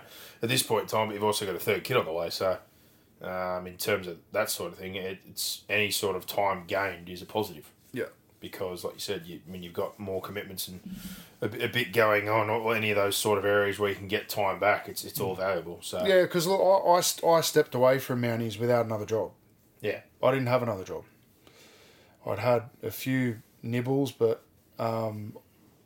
in my head, my contract was done. I knew what I was doing, so I wasn't looking for another job. I was very, very happy in the job that I was in. So I got, the only difficult part in all this was how late, I guess, we were told. yeah, And then it was very late. a lot of teams had already finalised their staffs. They finalised their head coaches. They'd recruited. They'd done all that stuff. So I feel pretty lucky to have got a job in the same competition, even though I think I'm quite capable of doing the job and doing it well. I do feel grateful for the opportunity that I've been afforded. So Well, again, I can say what I want because I'm not affiliated with any clubs, and I'm always going to sound biased here because my brother, but I still think clubs are fucked up, not only on you, but others in terms of, again, the hiring cycle this year, whether it be cup coaches, assistants, NRL assistants, or NRL roles. I still think there was a lot of people, and again, and I can say it because I'm not affiliated and I don't really give a fuck, but they just hire people that shouldn't have these jobs, and you're not the only one. I'm not just saying that because of you. There's others out there, I think, that have done, again, more apprenticeships or better things across the game that should see these opportunities, but similar deal, the recycling happened again. So I have no doubt you'll succeed and thrive in the role that you've got, and who knows what lies ahead. Like we said, it's a little bit disappointing, I guess, with the Mountie side of thing that, like you said, just the group and everything was so good that if maybe they bit down on the mouth guard and took that hit for another 12 months, if they did find a feeder or something out there, that maybe that could have been a real path forward, but you got to respect the decision they made. My gut feel is that the feeder nature of New South Wales Cup is dying. Yeah, I was going to say, I see it He's changing. dying. Penrith and a few, I think, have shown the way if you invest and run properly, that it can be done. So more clubs seem to be heading that way. We've seen the Roosters. For someone like Manly though, I see why they go Yeah, back they to don't them, have because juniors. and it's a feed and it's a opportunity, and Penrith were obviously very strict. I don't know if the rules are the same now, but a few years ago they basically told anyone that was playing there at Manly, you're not playing in the Penrith comp, and I'm not sure how go to that Manly. works. So, but for Manly, it's probably it's a necessity, because when you're not producing juniors, not only is it a pathway, it's also a help as well. Yeah. Roosters for a while, similar deal, not a big junior base, so having a feeder or somewhere to put players, different story. But under Robinson, he sort of brought it into the 21st century. They've got more with targeted recruitment, junior development, this, that, and the other, where they've looked at a North, saw that situation now and said, well, we don't need that anymore. We can do it ourselves. Yeah. We want it all in-house, which is fair enough, because they want to control everything. And at that sort of level, to have that sort of success, you need to have that. Canberra took theirs on board a couple of years ago from Mounties, not because the Mounties club situation. I think theirs was purely the distance and where they were, and it's hard for them to have a feeder where they were located. But yeah, you've seen a lot of clubs sort of take that. Parramatta took it back. Penrith took it back.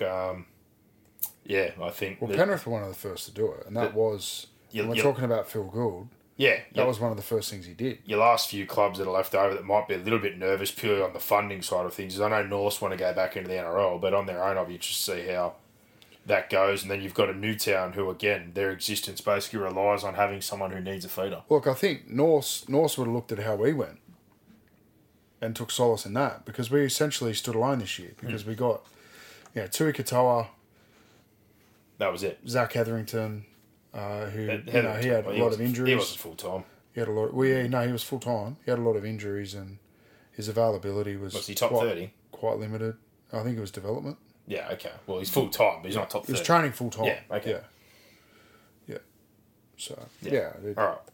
Well, congratulations on that. Again, no doubt there'll be success, and hopefully that's another foot in the door or another situation where someone can hopefully... I don't really stress about that stuff anymore. Like, I just think, well, do I want to do the job? I was quite comfortable to not do anything. It wouldn't have been ideal, but I was quite comfortable to just not coach. If the right opportunity didn't come up, that's what I was happy to do. But yeah, this opportunity feels right, so we'll see how we go. 100%. Again, I think, as usual, I'm biased, but there'll be success and you'll do great in whatever you choose to do. Last couple we got here. Rek Cudahy says, which marquee players do you think the Dolphins should target for either 23 or 24? Well, any and all. Well, for 23, the time's limited and what's available is limited. So unless they're getting someone to break a contract at this point, or unless you mean signing in 23 for 24 or in 24 for 25, but in terms of what's available right now, there was obviously the rumours around, that they'd sniffed around Dane Mariner and trying to get him to break his Broncos contract, or if Tessie comes on the market. Your options right now are limited, and they've still got 3 or 4 spots to fill. So at this point in time, you're not going to get a big name, but if you can get someone who's young enough, got some quality, and has some room left for development, I take Brock's opinion. You just take whatever you can get. In terms of years forward, if you're saying to sign this year for 24, well, your obvious ones are halves, because to me, O'Sullivan's a good player, but he's a temporary plug-in. Milford, to me, is similar to what we talked about before. He's on the decline, then you're looking against quality opposition like the game against Australia. Defensively, he's not a long-term option, so whether they look at a Brown or a Moses, like the sort of the options I've looked at that were available, the 2 sort of names that stood out to me for opportunity, development, and age. If you want to go for a big marquee half, I'd be looking at Dylan Brown. Probably more so over Moses just because of the time you've got left. If you're going to go for a younger guy for opportunity, ability, and potential, I said it last year, I think Trindle won't stay at Cronulla for any longer if he's not going to see an opportunity after this year. Yeah. So from the Dolphins, I'd be ringing Braden Trindle's manager and harassing him all this season. And if he's not getting an opportunity by the back end of the year over Moylan, or the year after that, considering they've given him a couple-year extension, or if they're looking at Ryan Rivet, who they've got in their system, well, I think Trindle's too good to be playing New South Wales Cup at this point. Other guys, Flegler, I'm sure they'll have a look at in terms of forwards. Radley's coming off, Nelson's coming off, Fafita's coming off. There's going to be a bunch of guys like that. Nanai, they'll look for marquees in all spots. We know they're interested in Herbie. The year after that, 24, there's some huge names on the market. Like, they missed it on Carrigan. They talked about Haas, Hudson Young, Joseph Manu. Like, there's going to be plenty of guys. Young guys like Amone, Taruva, Dearden. Like, they need players in each, any, and all positions. And I can't simplify it or bracket it in, because more what we even talked about, Brock, when you look at their contracts, almost nobody of what they've signed so far has been given more than 2 years for a reason. Because they're essentially going, well, we've only had 12 months to fucking put this together. We're basically going to have to take what we can take. Let's get some young guys. Let's get some older veterans. We've only given a couple of 3-year deals to a few real key pillars who, again, your Bromwiches and that, more so not on their ability at this point, but what they can bring in terms of culture, accountability, and establishing a club. Yeah. They haven't given out many 3-year deals at all. Most of the contracts are 1 and 2 year deals, because they know that by year 3 and 4, more than half this roster is going to be turned over again. The ones that they have hope for that they got are taking a gamble on a guy like Isaiah Katoa, or picking up your young development guys, or your players that you've signed as established junior guys like a Valence Tavaro who played in Cup, or your Bostocks that you're poaching from other clubs, and etc. They're the kind of guys they're looking at, hoping that by year 2 and 3 they're part of their top 30, but I think essentially to start with, it was just getting a team together. Yeah. But yeah, all positions, any positions, they're going to be looking for quality, and they're going to turn over. By year 3, you're not even going to recognise this side, in my opinion. That's going to be a huge turnover. Yeah. And yeah, again, I still think they need 3 or 4 right now. So they might have to just take whatever's left over. Like you got tap out a few guys that still haven't found clubs. Maybe, they have to sign 3 or 4 guys just to make sure they meet their quota or the requirements of a top 30. But second part is, what do you think about the Cowboys? What do they have to do to be contenders over the next few seasons? Well, they've certainly got the door open. They need to develop a little bit more on what they do with their spine. I think this year did and took some steps forward, but he needs to continue to grow so they don't have to rely on Townsend as much. Robson probably has to add a little bit more to his game in terms of running and the physicality and defence. He's fine. Probably needs a little bit more in terms of his craft. I think Drinkwater showed that he can be very consistent across the air, but I guess when you have success with a bunch of young guys, it's just seeing everyone take a step forward. They played finals football, they play rep football, so it's now looking at all those guys to go along with your veterans like your Tamalolos, your Townsends, your Hickus and all that led the way to not only play as good a football as what they did, but play it more consistently and take another step forward. So whether that be a Nenai, whether that be, some of your other young blokes that made their debuts, your Griffin Neems off the bench, Helium Lukey off the injuries, if all those guys take a step forward, they were literally should have been in the grand final. They really let themselves down in that game, but they were moments away from playing in the grand final. So I think the window exactly. The window's ajar. It's where they go from here. It's purely health and how they develop as a group. But right now, the door's open. If they do the right things, probably in the next 12 to 18 months. And in terms of decisions next year, salary cap and player-wise, when I talk about a guy like Nenai, the decision is, do you want to play for a really, really good football team in a good situation right now, or do you want money?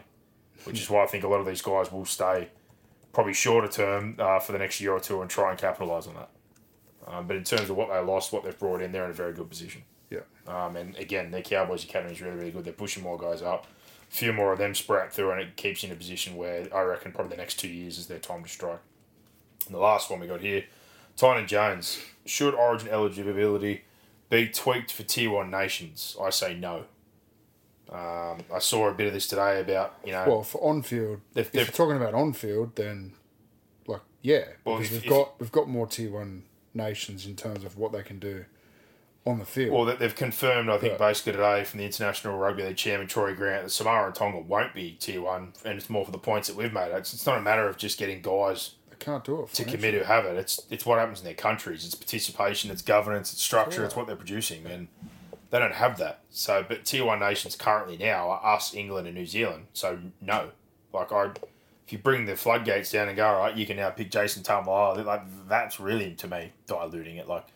People complaining, your Kents and these guys in the media about a Toto or a Crichton who are born and raised in Mount Druitt playing, but they have parents who have a heritage for a once in every 4-year event, when Australia, if you say you can all only play for Australia, would just fucking destroy everyone and ruin the whole point of the World Cup. I don't understand why it was such a big issue, and then they proved the point why we have so much depth and talent. We won the World Cup still.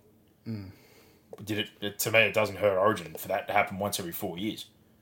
If you want to really turn it into a joke, it's let Radley change his mind now and play for England, but you can also play Origin. And you know what? Tamalolo, you qualify for Queensland as well now because of the rules of when you move there and Tier 1 nation no longer counts. So in the 13-year-old or whatever rule that is, or being there before 13, you can play for Queensland, then you can play for New Zealand. I don't agree with that. Yeah. But in terms of our Tier 2... It's murky, man. ...category, I don't see why those teams like a Tonga and a Samoa move there. Well, when you look at the criteria, they just don't meet it. No.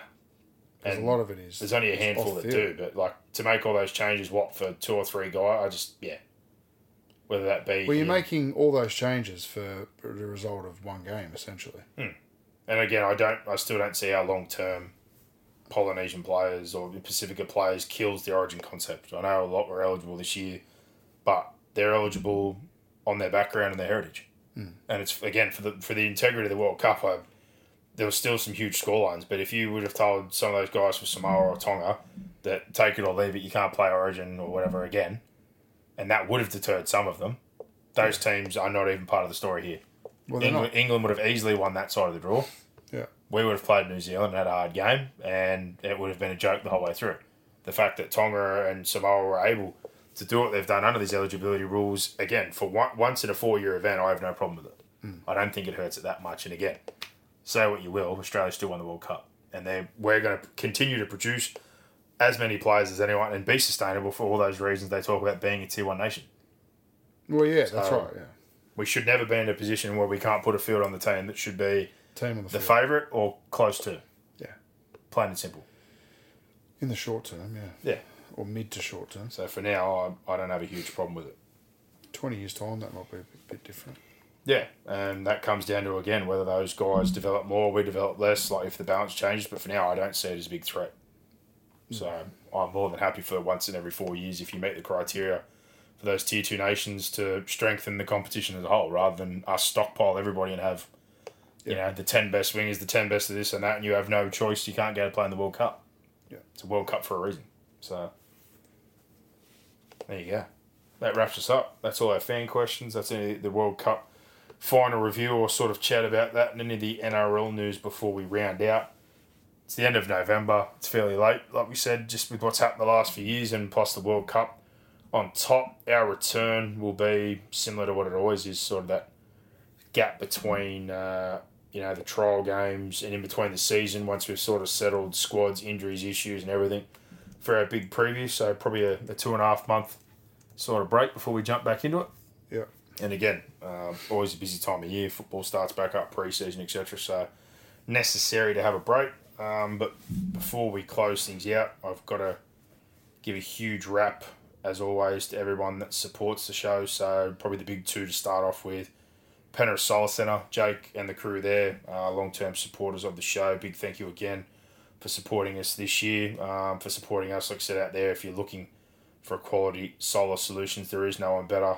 If you're looking to invest in yourself, your family and your back pocket, call Jake and the crew there. Visit the website, www.penrithsolar.com.au, or call 820 29 30 today.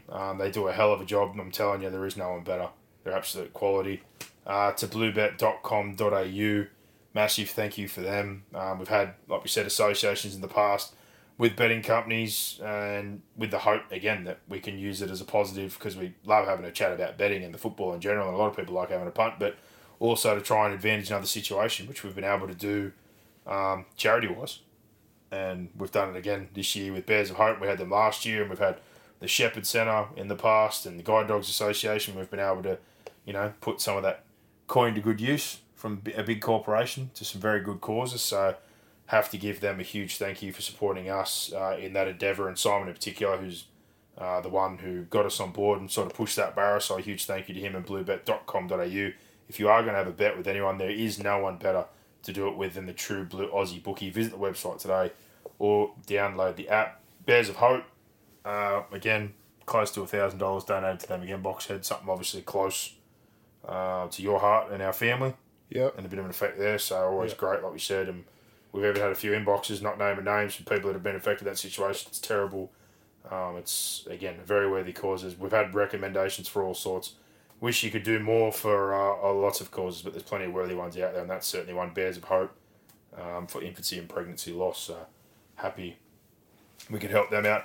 I'll probably have to give a quick apology and also a little bit of a thank you to Hijack.tv and Anthony and the crew there. I know we sort of chatted at the start of the year, and our situation changed. I didn't really get to talk to them a lot, or we didn't get to really push on with that, but that's just life. It's something that we're going to have a run at and commentate in some games and give it a run. But the weekends were filled up once we... Good luck. I didn't see my family. Between Massey, Cup, full-time work. So that's something, again, we can sort of look at maybe down the road, but that's just life, unfortunately. But again, if you're out there, if you feel like you can throw yourself behind the microphone and commentate, or interested in other sports, the app is there, hijack.tv. Get it on the Google and Apple stores. You can be the one calling the action on a selection of sports that you'd like at any time. Get your friends, family, whoever to follow along if you like to gibber, especially like I do. So thank you to them. Acast for hosting and being our platform for the last couple of years. They've been good, giving us a good base, easy to use, easy to navigate website. Everything's positive there. I hope it's been easy for everybody on that side of things. And then I always get to the two most important things. So the two most important people that I always have to thank, the fans, you guys who listen, because again, if you don't listen, or we get to a point where things are on the decline, or it feels like it's not worth it, or there's not interest, we wouldn't do the show, but that's not the case. So without you, there is no show. The fact you're willing to listen to us two gibber, and particularly me, because I just fucking talk way too much. It's extremely appreciated. We're just two guys that love rugby league, and I love talking about the game, and the fact that there's people out there that are as passionate or want to hear, us talk about it in the way that we do, and go a bit more in depth or address different parts of the game or different layers of the game. It's enjoyable, and again, it's gotten harder. I must admit, over the time, similar deal with age and work and changing situation, but still really enjoy doing it, and I hope everyone else out there still enjoys it and why you do, and hopefully you do continue to, and we continue to grow. We can keep doing it. Yeah. And the last one's Brock, because again, without you, I'd be fucking talking to myself. So to me, you're the most important person for the fifth and last to exist, because without your ears bleeding every week and some of the bullshit that I talk and some of the things that I say, which don't always make sense and definitely aren't right, this show doesn't exist. So again, you're my brother, you're my best friend, I love you to death, and without you, again, it'd just be me fucking talking to a microphone. And at the best of times, I can talk the paint off walls and I can talk to myself while I'm in the car. And we know, as one of our dear nuns who passed away this said, I could talk under wet concrete with a mouthful of marbles, but honestly, I couldn't do it without you. Yeah, and I wouldn't want to do it. Yeah, a difficult year, but a good year. And I wouldn't want to do it with anybody else, because again, I don't place, my opinion. Again, not saying that no one else, but I don't have any more respect for anyone around football and the way I've grown up with you. Obviously, being my brother and my best mate, but in terms of your IQ, your thoughts on the game and talking football, there's no one I love talking football more than with you. Yeah. And probably just to close out in a different sort of sense of light, and you said it before, it has been a crazy year, but my highlight of the year, and I probably didn't say it enough to you at the time, and I did say I was proud of you and everything at the time, my highlight of the year this year was you getting the opportunity that you got.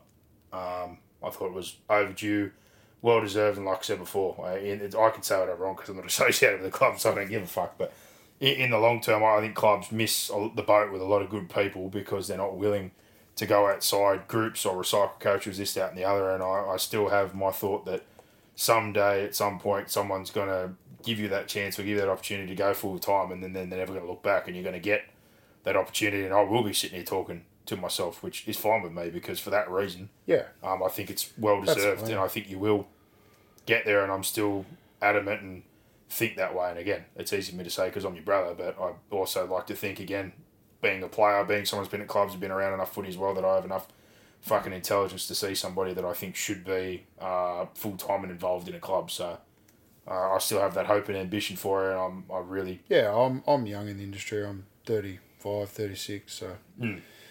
But this year... I'm happy with where I'm at. Yeah, and I thought, it was a good opportunity, and we went fucking awesome. We went really good. So like I said, I couldn't have done any more in the position I was in, and a lot of that came down to the players. We changed a lot of things, and that I thought were... Yeah, but you've also got to put yourself in that position to take advantage of it. And again, I was there in a different role, and then like I said, I was more than happy to travel around a little bit more, or try and make some time around work and this, that, and come see you do what you do, because like I said, I think you're fucking excellent at what you do, and I really enjoyed watching you get the opportunity to do what you did, and thought that you'd have success, and in my eyes, like you said, overall for that club, you did. So yeah, we did. I'm hoping there's more to come, but again, I think for me, I love doing this show. I love a lot of things that are going on in life, but my highlight of this year, honestly, was getting to see that opportunity finally come for you. So it was cool. That was great. I got to thank.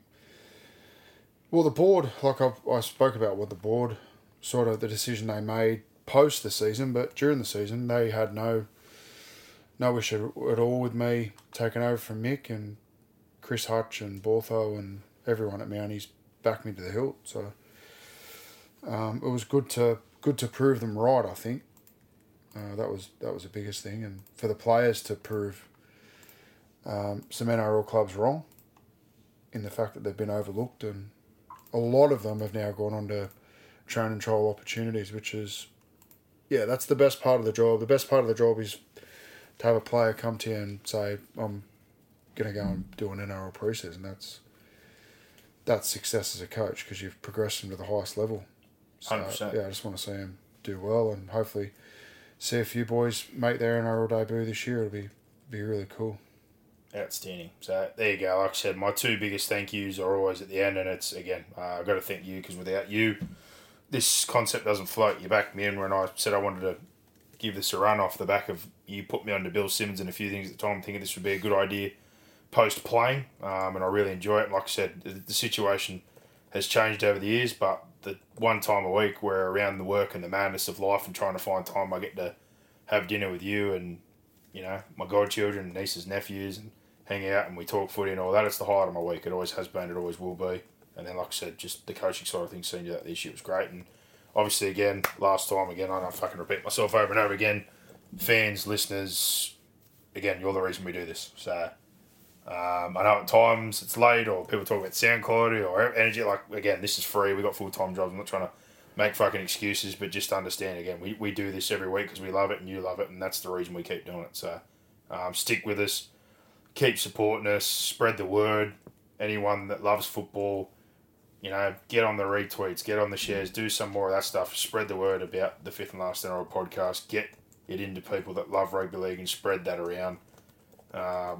Yeah, thank you very much again for supporting two blokes who just love rugby league. Toodaloo. Have a great Christmas New Year. There you go. Thank you, Bluebet. Thank you, Penrith Solar, Hijack, Acast, Boxhead, and you, the listeners out there.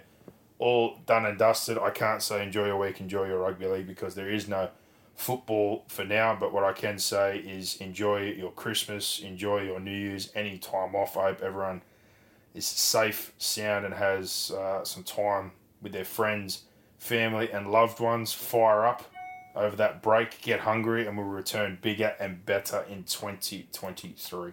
Bring it on. Give us more. Give us more. Where are you going? What's going on here? Is that it? Is that it?